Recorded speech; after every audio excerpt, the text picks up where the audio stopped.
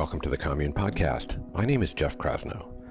I am excited to feature another episode in our new series here on the Commune Podcast called Ask Dr. G. Now, we are consistently in receipt of so many interesting questions from our Commune community regarding health, and I simply cannot imagine anyone better to answer these various inquiries than my friend Dr. Sarah Gottfried. So Sarah has been kind enough to lend her considerable experience and knowledge here on the show to addressing these questions. Sarah is a Harvard-educated board-certified gynecologist, physician, and scientist. She received the moniker of Dr. G from the Philadelphia 76ers, for whom she serves as health coach. She has led commune courses on the topics of perimenopause and menopause, and happily we seem successful in luring her up to Commune Topanga on a regular basis, where she is leading retreats. So you can be part of this conversation and submit your questions at onecommune.com/askdrg. That's ASKDRG. And to learn even more from Dr. G, you can watch her free Commune Masterclass, Women, Food, and Hormones, at onecommune.com/menopause. So we're so grateful to those of you who write us reviews on Apple Podcasts that we created a special offer just for you, 30 days of free Commune membership.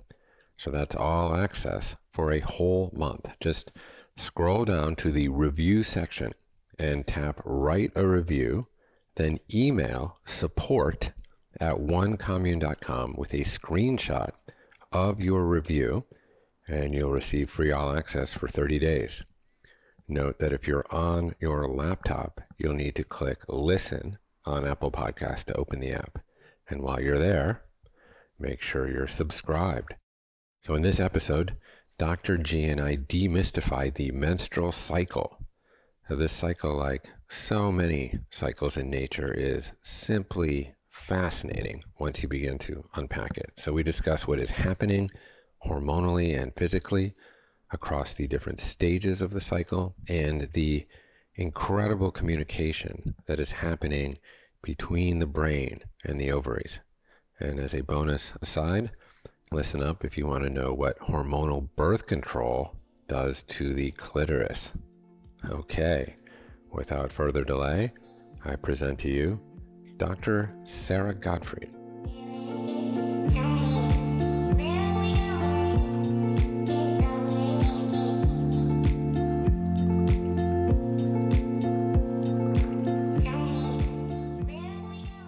Hi, Sarah. Great to be with you. Hi, Jeff. Great to be with you.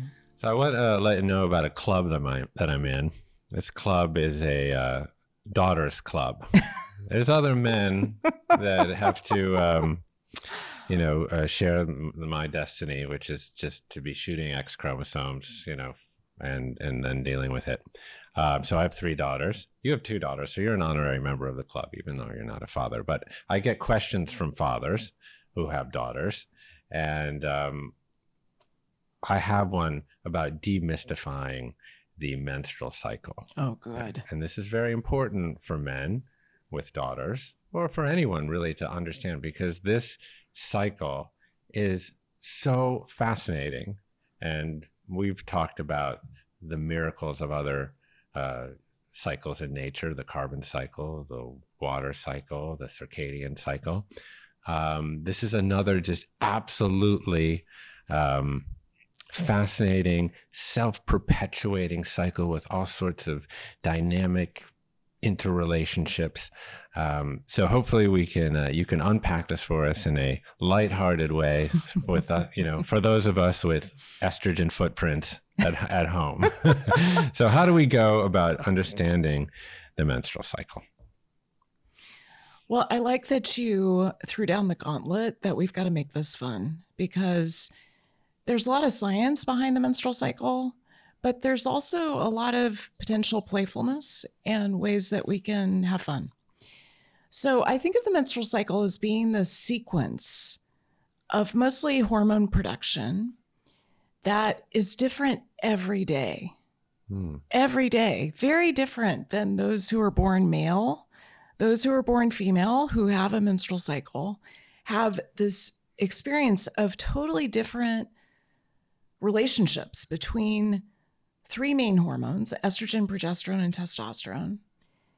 And that daily change can really affect so many things. Certainly it affects the structure of the female reproductive system. So your uterus, when you have your bleeding associated with your menstrual cycle, there's the ovarian cycle embedded within the menstrual cycle, and that's producing the hormones that we're talking about. Those map to mood, as you may have noticed, as you're surrounded by estrogen, progesterone, and testosterone in your home. It maps to fertility. It maps to, I believe, agency, psychological health, even the microbiome. So that's the way I think of it. And I'll say one quick thing, especially for the people who have graduated from having a menstrual cycle, and that is the menstrual cycle, which starts at menarche. You know, we just talked previously about how menarche is occurring earlier and earlier, now around age 10. The average age of menopause, that's when you have 1 year with no menstrual cycle. So it's 1 day, that's menopause. Have a party that day. It's very important. And that on average occurs around age 51 or 52. So most women have these, 41 to 42 years of this daily sequence. And in many ways, I think the menstrual cycle has this effect of, this is now opinion. It has this effect of making women accommodate in a way that men don't have to. So we're just so used to these big changes that happen with our hormones every day. And most of us accommodate as a result of that. And then when you go through menopause and you don't have to accommodate anymore, you're like, okay, here's my truth. So that's the sequence. So there's an ovarian part to it. There's the uterine part to it, which we can get to. And one of the analogies I like to use, because a lot of people find that their eyes glaze over when they talk about the menstrual cycle, I think of, on average, the menstrual cycle lasts from 21 to 34 days. That's kind of the textbook definition. If it's less than that, you got to see your gynecologist and see what's up, probably a problem with your hormones. If it's 35 days or longer between your menstrual cycle, that could be polycystic ovary syndrome. Again, you want to see your clinician about that. But if we imagine that 28-day cycle on average, I think of that almost like a year. So bear with me for a moment here. And there's 4 seasons to it. So there's the winter, the spring, the summer, and the fall. And that's the way I like to set up thinking about this. Are you with me? Can we go through these seasons? I'm acquainted with the seasons. Okay, good. You're meeting me just where I am. Oh, That's perfect. Yes. Perfect. Okay, so Jeff, we're in wintertime. So wintertime, the way that the menstrual cycle is described, there's this particular nomenclature, and that is day 1 is the first day of bleeding with the menstrual cycle. So winter is around day 1 through 5. And that's the average length of the bleeding that occurs at the start of the menstrual cycle. So you've got these cells that are in the uterus that I think of them as being grown by estrogen. Estrogen is kind of like bricks. I'm going to put in a few different analogies here. So estrogen is kind of like bricks. Progesterone is kind of like mortar. And then the whole thing, the bricks and the mortar, come out from day 1 to day 5. So I think of that as the winter time because that's when you shed the lining if you have no fertilized embryo. It's also when progesterone plummets, and it's usually when your estrogen is also at a nadir. So you have a low point with estrogen and progesterone. So I think of, wintertime where there's not many leaves on the trees, unless you live in Topanga. And at that time, that's kind of what the uterus looks like. So you've shed the lining. You're doing that in the first 5 days, winter. Next, we move on to spring. So that's day 6 through day 11. that's in many ways the most exciting time, because that's a time of preparation. That's when your eggs are getting ready to be released from follicles in your ovaries. It's when your FSH, follicle stimulating hormone, starts to rise. It's kind of like the caretaking hormone that's getting little follicles inside your ovaries prepared for the big event, which is ovulation. So that's spring. So summer I consider to be ovulation. Okay, so summer is basically day 12 to day 14. And here we are in July. I'm ovulating. So ovulation is super exciting. That's when estrogen peaks. So typically estrogen peaks around day 12. And I can tell you, for most women, that's when they feel the most fabulous. So their estrogen is at a peak. That's when they're hungrier for sex. Libido is usually at a peak. Testosterone peaks a little bit before that, typically around day 9, but it starts to get you ready for maybe some sexual intercourse if you decide that you want to have a baby or to try to conceive. And so everything is kind of built around ovulation. So ovulation, typically between day 12 and 14, you've got the surge of estrogen, then you have a surge of what's known as luteinizing hormone, and then day 15 through 28 is the fall. That's the luteal phase. That's when you basically release an egg from the follicle. The follicle then starts to release progesterone. So progesterone peaks, starts to rise around day 15, reaches a peak around day 21 or 22. And I want to circle back to lab testing to look at some of these numbers. But that's a period of time where basically your body is designed to prepare for a fertilized egg. So this is all really designed around fertility, even though there's lots of women, especially we've been seeing this recently, who decide that they don't want to have a pregnancy. They don't want to have children.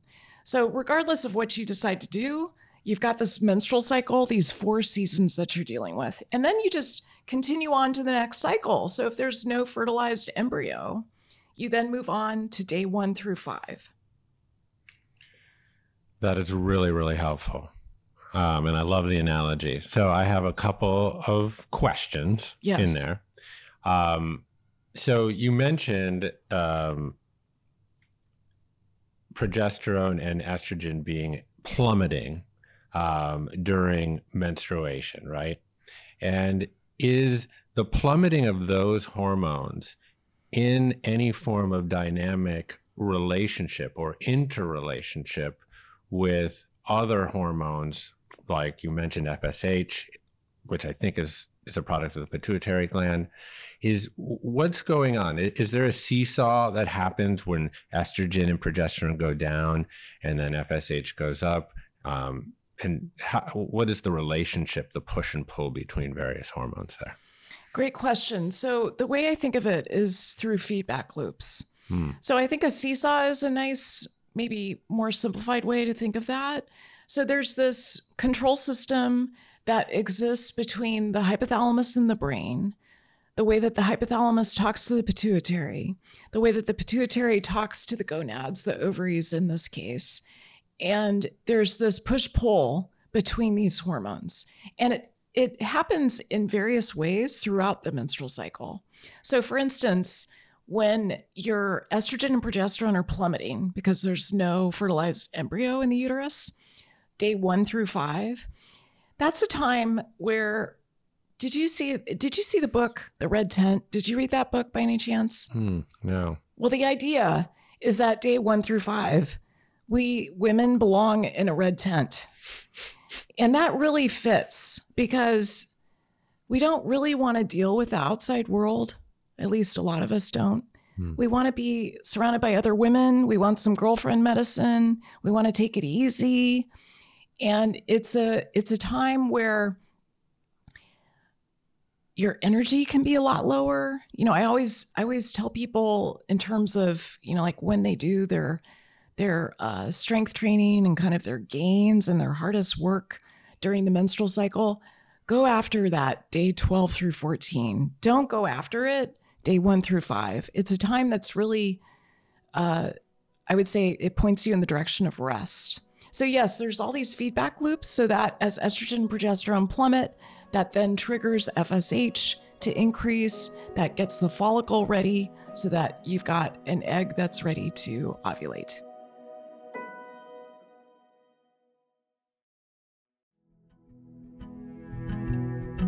Hey, it's Jeff, and when it comes to your health and longevity, you hold nothing back. You understand what it means to push harder and reach farther and go that extra mile.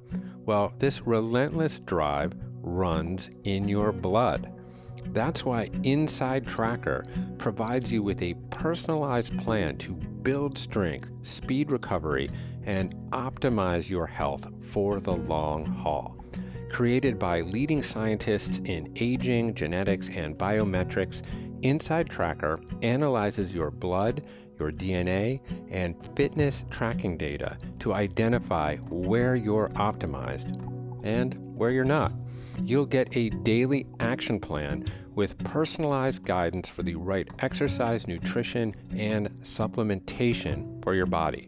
And when you connect Inside Tracker with your Fitbit or Garmin, you'll also unlock real-time recovery pro tips after you complete your workout. It's like having your own personal trainer and nutritionist right there in your pocket.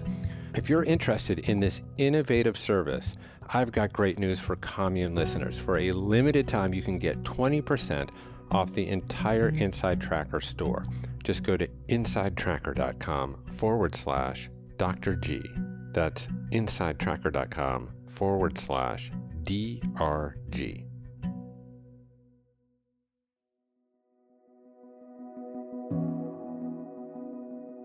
Okay, so let me see if I understand this part of the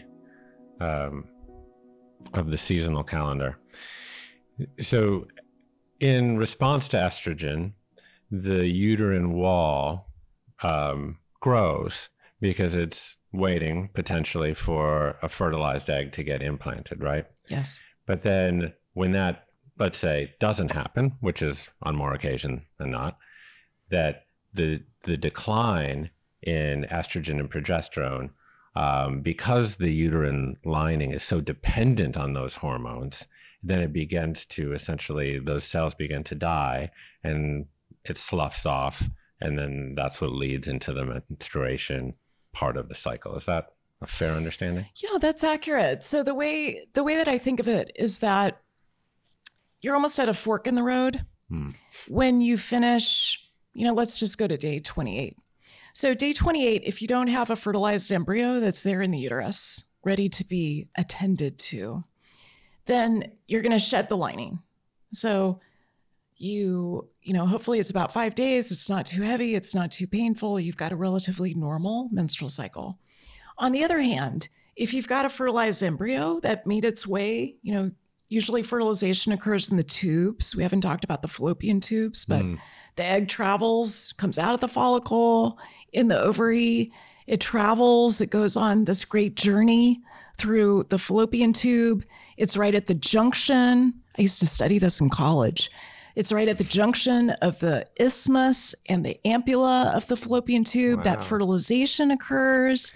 And then that fertilized egg will come down to the uterus. And if that's the case, instead of dropping your estrogen and progesterone, you actually make more. Yeah. So you start to make different types of estrogen. You make estriol as opposed to estradiol, which is the main hormone of the menstrual cycle and the most potent form of estrogen. Estrogen is like this huge family, some of which is functional, some of which is dysfunctional. And so estriol is the main estrogen that you make when you're pregnant. And then you start to make more progesterone to support the growth of that fertilized egg that becomes an embryo. Mm-hmm. So there's kind of a fork in the road at day 28. And when pregnancy occurs, you don't have that drop in estrogen and progesterone. You take the road less traveled. That's right. So women are born with all of their eggs, so I've been told. How does that one egg win that particular month? Now, I know that if I have a vague understanding that sort of in response to FSH, there's sort of a sac that forms around an egg, and the dominant egg sort of wins the day, and that's the one that drops down the fallopian tube. Help me untangle that a little bit. So that's accurate. I don't know. I'm thinking about the last time that I really studied this, and it's probably been, I don't know, 20 years. You're doing pretty good. If you remember isthmus or whatever, that was like, damn. Well, I did write a few scientific papers on that topic, so that is well recorded in my brain. But in terms of how it gets selected, I don't know the answer, Jeff. I don't know. Can I get back to you on that one? Please do. You'll be seeing plenty of me. Yeah. There'll be plenty of opportunity. Maybe it's random. I don't know. I need to look that up. So I'll throw a little curveball. I mean, not with a tremendous amount of velocity. When you take the pill, what is happening there on top of the process that you just so eloquently described? And I'll just asterisk this, that I'm sure that you saw that there is an over-the-counter pill that was now approved by the FDA. So maybe we'll cubbyhole that conversation, Sure. the interesting one. Sure. But what's happening when you're on the pill there? Great question. So millions and millions of women take the birth control pill. And in fact, what I see in terms of a trend is that women are being prescribed the birth control pill at older and older ages as a way of dealing with perimenopause and menopause. And I do not believe that that is the right approach.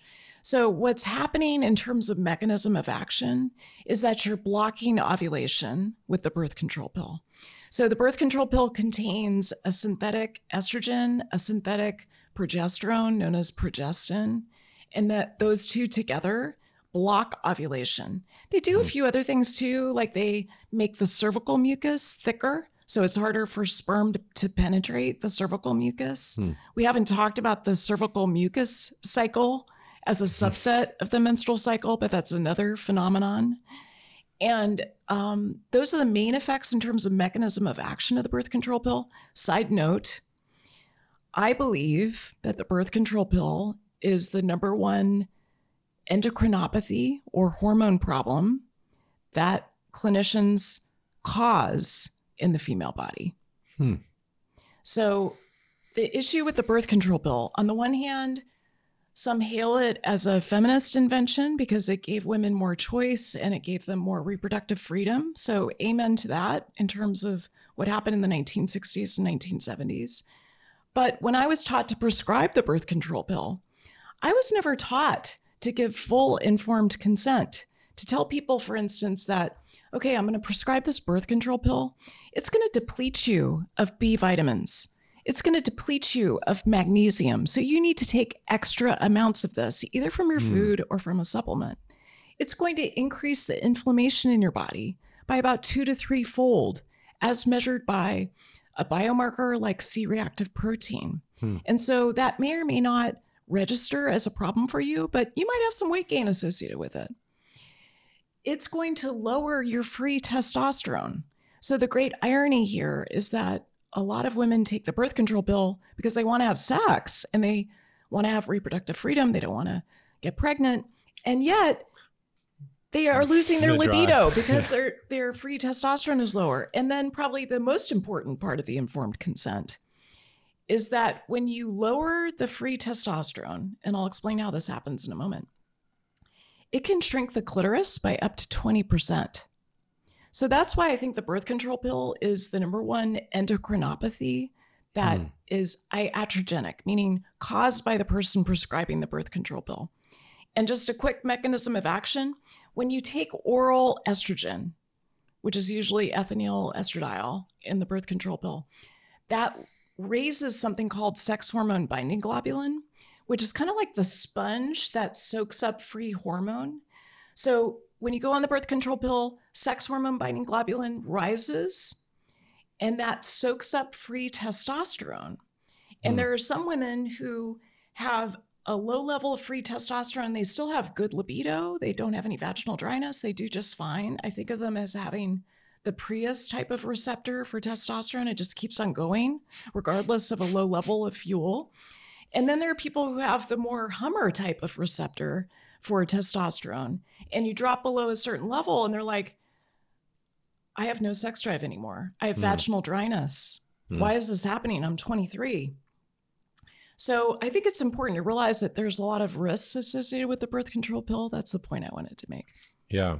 So it sounds like that in my case, if your daughters were interested in taking the birth control pill, or even trying to force you to let them take the birth control Yes, pill, let's that's say. more accurate. Yes. This is completely hypothetical, of course. Right. That and a father were to relent for various different reasons, that potentially supplementing either with exogenous supplements like magnesium or a B complex vitamin might be advisable in that case, or making sure that they're getting excess of that in food. That's right. So I have a food first approach. I think that's the best way to go. It can be difficult, especially with B vitamins and with magnesium, to get enough from food. But, if you're really into wheat germ and foods that contain magnesium, walnuts, go for it. But what I find in terms of depletions is most people need a supplement, and that's where a multivitamin can be helpful. The other point I want to make about the birth control pill and this issue with free testosterone is that there was one study that was done looking at women who stopped the birth control pill, and they looked at the sex hormone binding globulin levels, and they found that they did not go back to normal a year later. And that really raises my hackles, because women are not being told about this. They're not receiving full informed consent. And we really don't know the long-term consequences of how we're changing the menstrual cycle and the hormonal milieu that women are meant to have. So it's a little lower than it was when they were on the birth control pill, but even a year later, it's still elevated. Yeah. Are there any other lifestyle protocols that you might suggest to naturally raise testosterone levels? Well, testosterone's tricky because what we know, here, I feel like you're asking perhaps about the women who begin to have a decline in testosterone. We can document that as early as late 20s. So depending on how much stress you have, also how much sugar you have, testosterone can decline faster than the normal amount. So normally in women, it declines about 1% per year, beginning in your 20s. Same thing with DHEA, which is part of the androgen family. And so some of these lifestyle things that can really make a difference are dancing with stress in a way that really works for you. So I am a fan of the a la carte menu of all the different ways of dancing with stress. You've got your ways. You came in with a mala when I saw you earlier. That's a great way. Yeah. Totally. I love meditation, orgasm. There's lots of different ways to manage stress. And then being really careful about refined carbohydrates, which lower testosterone. There's also certain supplements. I've been underwhelmed by there's a lot of promises that are made with different supplements in terms of raising testosterone naturally. And I feel like probably it's more about the way you dance with stress and really the sugar issue. Okay. Well, I have a question that I'll save for the next one. Can I say one other quick thing? Oh, please do. Yeah. Okay. So we mapped out the seasons of the menstrual cycle, and I just want to layer in for a moment some of the laboratory testing, because that always confuses people. So if you're someone who wants to check their estrogen level, or maybe you're trying to figure out, okay, I'm 34, how much more time do I have in terms of my egg quality? What we do is a day 3 FSH and estradiol level.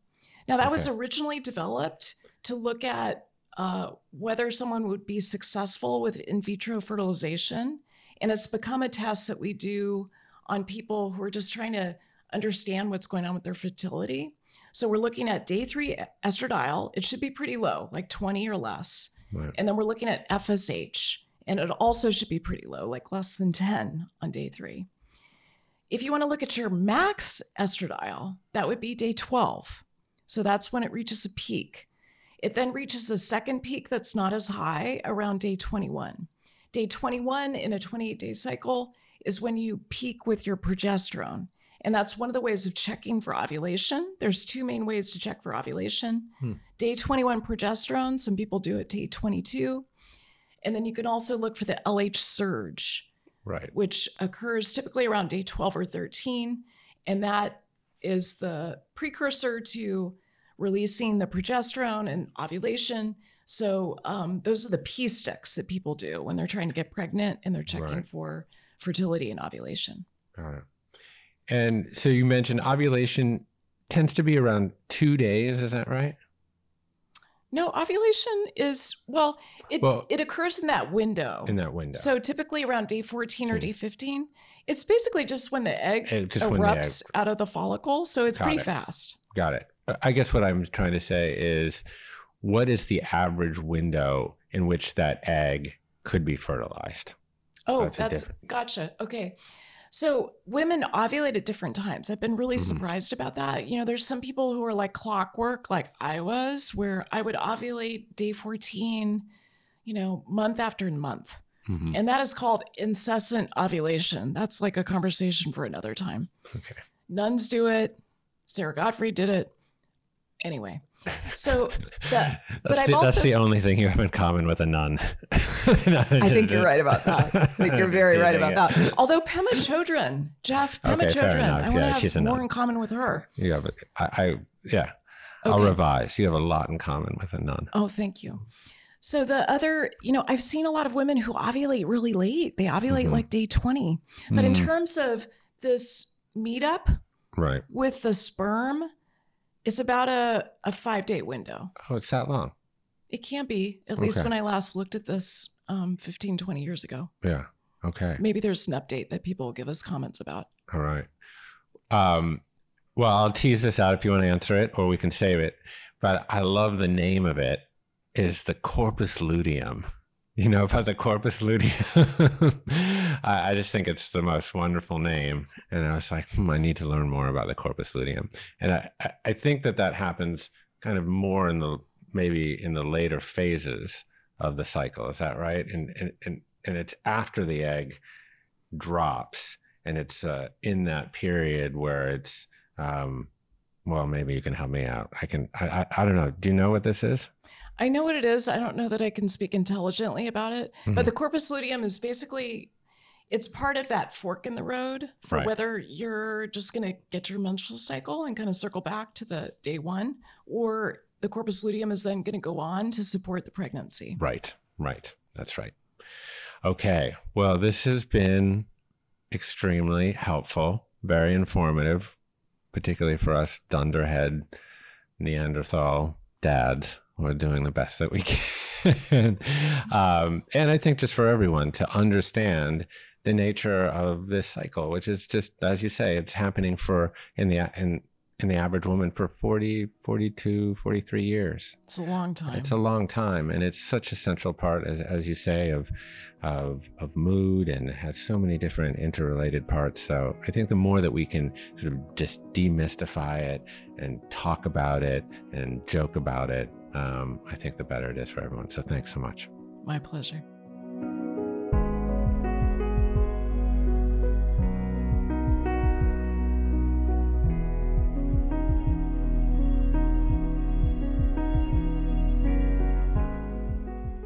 Thank you for listening to our new Ask Dr. G series. Now, if you enjoy this show, please subscribe on Apple Podcasts and leave us a review.